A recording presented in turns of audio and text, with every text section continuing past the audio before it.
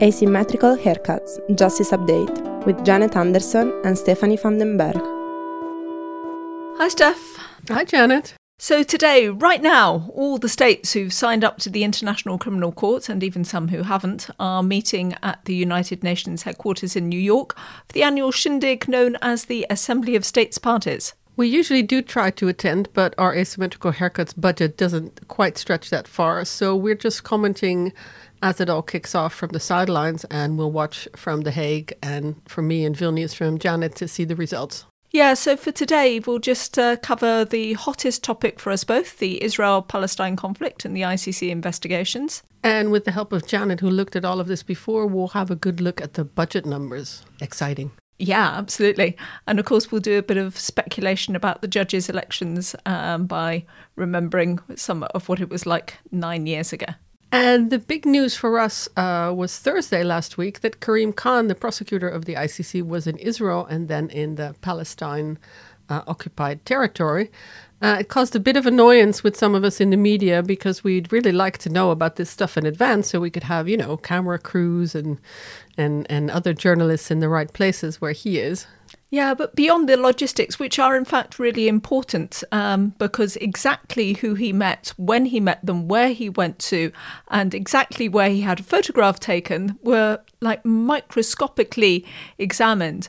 And it looks like from the outset that Karim Khan was very deliberately leading with a visit to Israel itself. As he said, he was there at the request of the families of the hostages.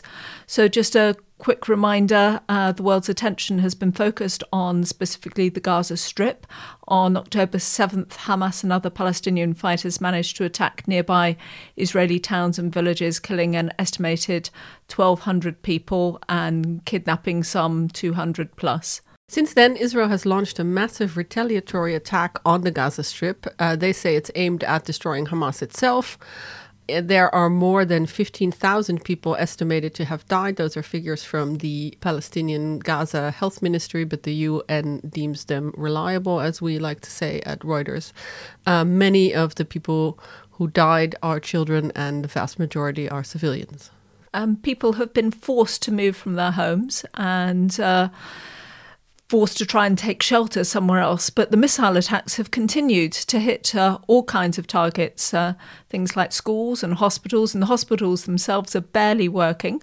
Food is in extremely short supply and humanitarian relief is just at a trickle. Meanwhile, in the occupied West Bank, we've seen many settler incursions, killings of Palestinians, and that is all part of a longer-term trend of violence against Palestinians under the occupation. There was a short respite for a kind of prisoner-hostage exchange, but the bombing is now back in full force. To give it a bit of a fuller context, the ICC has been investigating alleged war crimes and crimes against humanity in the Palestinian territories, and they're looking at the period from 2014 onwards, and they have already concluded that there are reasonable grounds to believe that war crimes and crimes against humanity have been committed by Israeli forces and Palestinian armed groups. Now, I think that the prosecutor of the ICC, Karim Khan, has a very specific diplomatic tightrope that he's walking here. To get access to visit Israel, I mean, we knew that last year he was already lobbying to try and get there, and it wasn't forthcoming. So now he's really making the most of the political clout that's represented by the families of the hostages who invited him to get there. And he's used that as a way to visit the region. And that's, though, much to the disappointment and even anger of some of the Palestinian victims' rights groups who say that they've been inviting him for a long time and he should really have been focused on their issues. I think he's kind of making use of that very narrow opportunity he's been given by the Israeli victims to kind of plant a flag in the sand and to say that the ICC is relevant, which is always a theme, I think, with Karim Khan, saying, look at me, the ICC is a thing, and really warn also the Israeli government. So he's been saying this in various statements. He also recorded something that he put up on Twitter while he was just finishing in Ramallah, And just to warn you, he was in a very windy environment at the end of his trip, and he provided a little summary of his meeting victims on both sides. I've had the opportunity to engage with victims and heard their accounts, their suffering, both from Gaza and from the West Bank.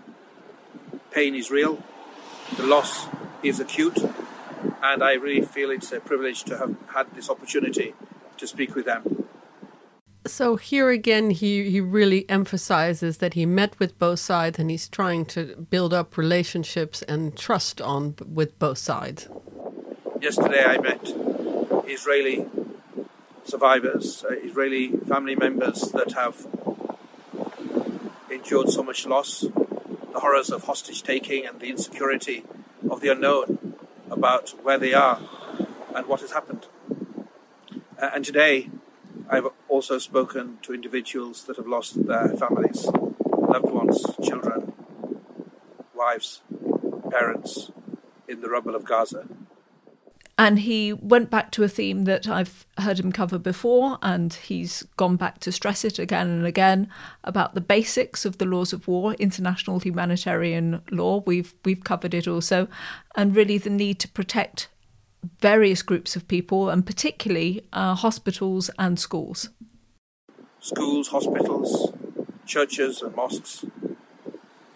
Dwelling houses are protected and must not be bombed. I made it clear what the law is in terms of the principles of distinction, precaution and proportionality. And leaving aside all of those issues, I made it also abundantly clear that the law can't be interpreted in a way that it denudes it from meaning, that hollows it out, that fails to achieve what the Geneva Conventions were meant to do, which is to protect the most vulnerable of society, babies and children, the old and the infirm, civilian men and women. And here he's clearly addressing Israeli military lawyers and their political masters who have their own interpretations of international humanitarian law, you might say. They come up with what they say are military targets, but there are many observers that disagree that these could be classified as military targets or that they are, in fact, military targets. Khan also addressed the blockade and the need for delivery of aid materials, including fuel. I emphasized again that humanitarian assistance must be allowed in at pace, at scale, in Gaza. It is not acceptable. There's no justification for doctors to perform operations without light, for children to be operated upon without anesthetics. Imagine the pain of operations on children, on anybody, or not any of us, without anesthetics. And he came up with what I think is the key quote that I've seen him say again in different contexts. He's giving an absolute warning particularly to the Israeli side, but he sort of phrases it as being to everybody, that he will be prepared to do something as the ICC prosecutor if they don't comply with the law as he sees it. But I was crystal clear that this is the time to comply with the law. It's already late. But if Israel doesn't comply now, they shouldn't complain later. What was interesting for me in that quote was that he said something similar in a statement he put out. And there he said, both sides should hold up international humanitarian law or don't come complain later. But then when he put out this video statement, he said Israel. And so I thought that was I don't know how much you can take from that, but it was a change of tone. So, for instance, for me, for the Reuters story, I switched out the quotes because he's very much clearly addressing Israel and making it clear he's watching Israeli legal process. And as always, that is because the ICC is only meant to get involved when or if a state is unwilling or unable to prosecute itself. So if it shows that Israel is not doing enough to prosecute allegations of what they are doing or investigate allegations, then that is where the ICC could step in. Israel has a fundamental responsibility as an occupying power I emphasized, to investigate those crimes, to prosecute those crimes, to prevent their reoccurrence, but to ensure justice. And my office is investigating that to ensure that those rights are also vindicated. Now, again, I'm really sorry about the poor quality. Please, somebody get that man a windshield for his microphone or record him in a better spot next time. I volunteer as tribute, and I think everybody on my media team and all my visuals colleagues would gladly record that for him with a windshield for the mic and one of those fuzzy things for the mic, because I was also looking at that thinking, somebody get this man a videographer or like a TikTok teen who knows how to shoot these images. I mean, they'd also chosen, I think, one of the busiest corners that they could choose. I think later on in this short video, there's also the sound of a mosque behind, which is nice and evocative. But yeah, again, I'm not going to pick out clips or stick bits together where you've got different voices of Muezzin calling to prayer there. So anyway, my sort of overall comment on this is that I can see that he's got a balancing act. As I say, it's a tightrope that he's walking. But overall, it really feels quite thin, what he's got to say. I mean, he really just falls back on this appeal to follow international humanitarian law. And it's this kind of, it's more in sorrow than in anger. I've really got to say, don't be surprised if I have to come after you. It doesn't feel immediate. It feels like it's dragging out the process. It feels reluctant even to me for him to place himself as the arbiter or the kind of the carriers of hopes to all of the victims in this instance. Yeah, I think for me it had huge, daddies and mad daddies just disappointed vibes with this. He does seem to be kind of put in a spot where he has to do something that he doesn't really want to do. We'll see a different Khan in New York this week as he glad hands his way around the states who need to give money to the ICC. I think he's much more at ease in the kind of that diplomatic environment. He's very good, I think, probably with victims directly, and he seems very empathetic when he meets them. But when he has to talk about it, this is a particularly difficult tightrope for him. And I'm not so sure he's doing the best job of managing it. Yeah, I think you're right. He's good with victims. He's probably good with states. I'm not sure if he's great with civil society in between. But on the states themselves, I'm sure you've seen the same as I have. There's been a very deliberate campaign from the ICC to ask for more funding. Some quite slick videos that they've come out with. The slick videos, there was the windshield and all the lighting. It was perfect. You should have taken these people to Ramallah with you. Yeah, well, I think there is a cash crunch that the ICC has been facing. I mean, we've all got inflationary pressures and I'm sure there are a lot of demands on the budget.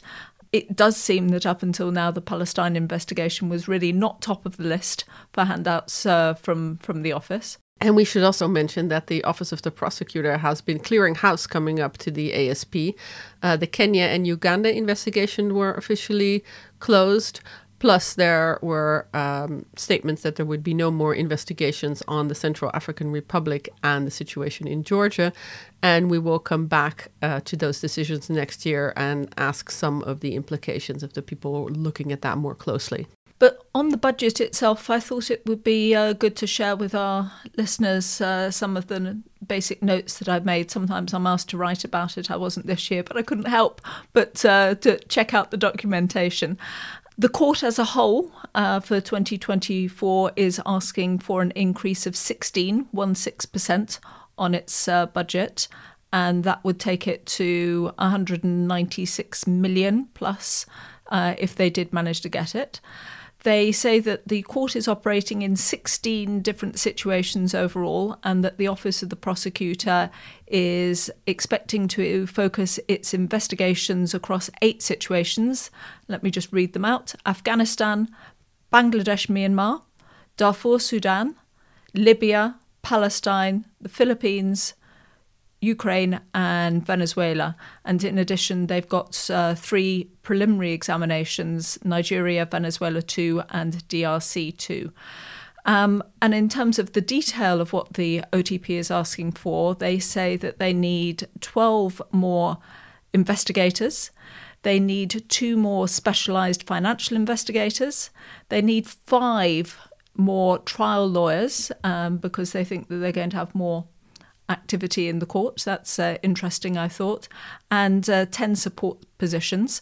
They're also saying that they really want to follow through the suggestion on having field presence. They call it enhanced field presence, and that's for 5 different situations: Bangladesh, Myanmar, Libya, Darfur, Sudan, Ukraine and Venezuela one, and that just in itself would cost 1.2 million euros.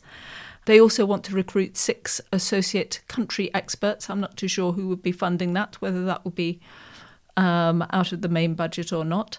And the thing that really struck me when I read it was that out of the Office of the Prosecutor's budget, there is only 1 staff member who is conducting work with respect to 17 suspects at large on the public arrest warrants, and also that there are a significant number of additional suspects at large, whether arrest warrants which haven't been made public, but just 1 person doing that work.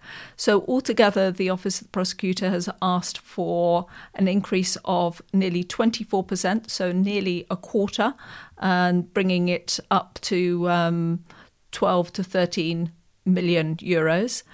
But I also had a quick look at what the state's own Budget and Finance Committee had to say. They'd gone through this proposal with a fine-tooth comb, and they have said that they would recommend that the Office of the Prosecutor only gets an increase of 12.8% of nearly 7 million euros. So let's see. Do you mean to tell me that there's just 1 person looking at all these who had to comb through all the former LRA commanders to make sure that they died so they could stop the case?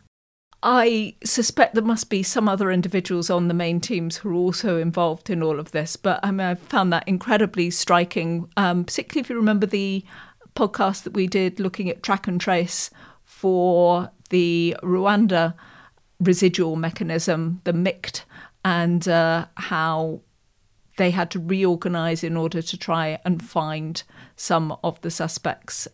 I assume that financial investigators might also have something to do with tracking people down. I'm sure there are other members of the team, but it was very striking when I read that. I was going to say probably the financial investigators come in the track and trace, but that's the budget. The other big event for states will be the election of judges, which, as every year, will be complicated. The judges have to come from different geographical areas. You have to have judges from different law traditions and people with trial experience and those without. And you've put in the notes, Janet, that this is an absolute condition. The bench has to have this variety. I assume you're talking about the variety of different law traditions and not who has trial experience and who doesn't, because I imagine that you would want people with trial experience above theorists, but maybe I'm wrong. I agree. I think it's the different law traditions that have to be represented. It is very complicated, which lists everybody goes on to, but that's an absolute. Okay, plus we need to have women, more women, and the region and gender, though they only apply through the first 4 rounds of voting. Yes, this is when it starts to get complicated, because I was in New York in 2014, with last time 9 years ago, when they were electing, again, a big bunch of judges. And I can remember it was a lot of rounds of voting to get to the end, partly because some of the blocs, like the African bloc, didn't agree amongst themselves which of the 2 different African judges everybody should vote for. So things did take a lot of time. But the thing I keep on remembering from back that time was the kind of lobbying that went on in the delegates' hall. There was a Hungarian judge who wanted to be elected at that time, and he had one of the best moustaches that I've seen since Hercule Poirot. And his lobby group had kind of shaped their pieces of paper as moustaches and put them onto sticks. So the idea, I think, of people kind of raise it up and show their support for their candidate. It was a little bit odd, I thought, but also quite endearing.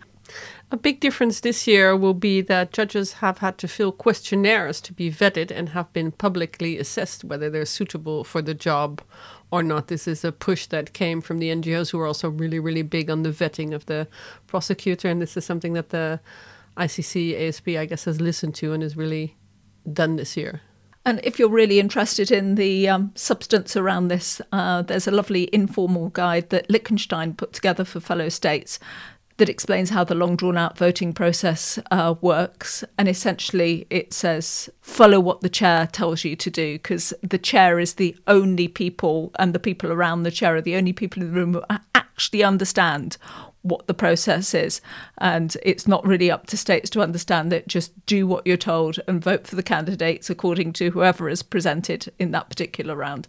So I'm waiting to see, who gets elected. It's always interesting.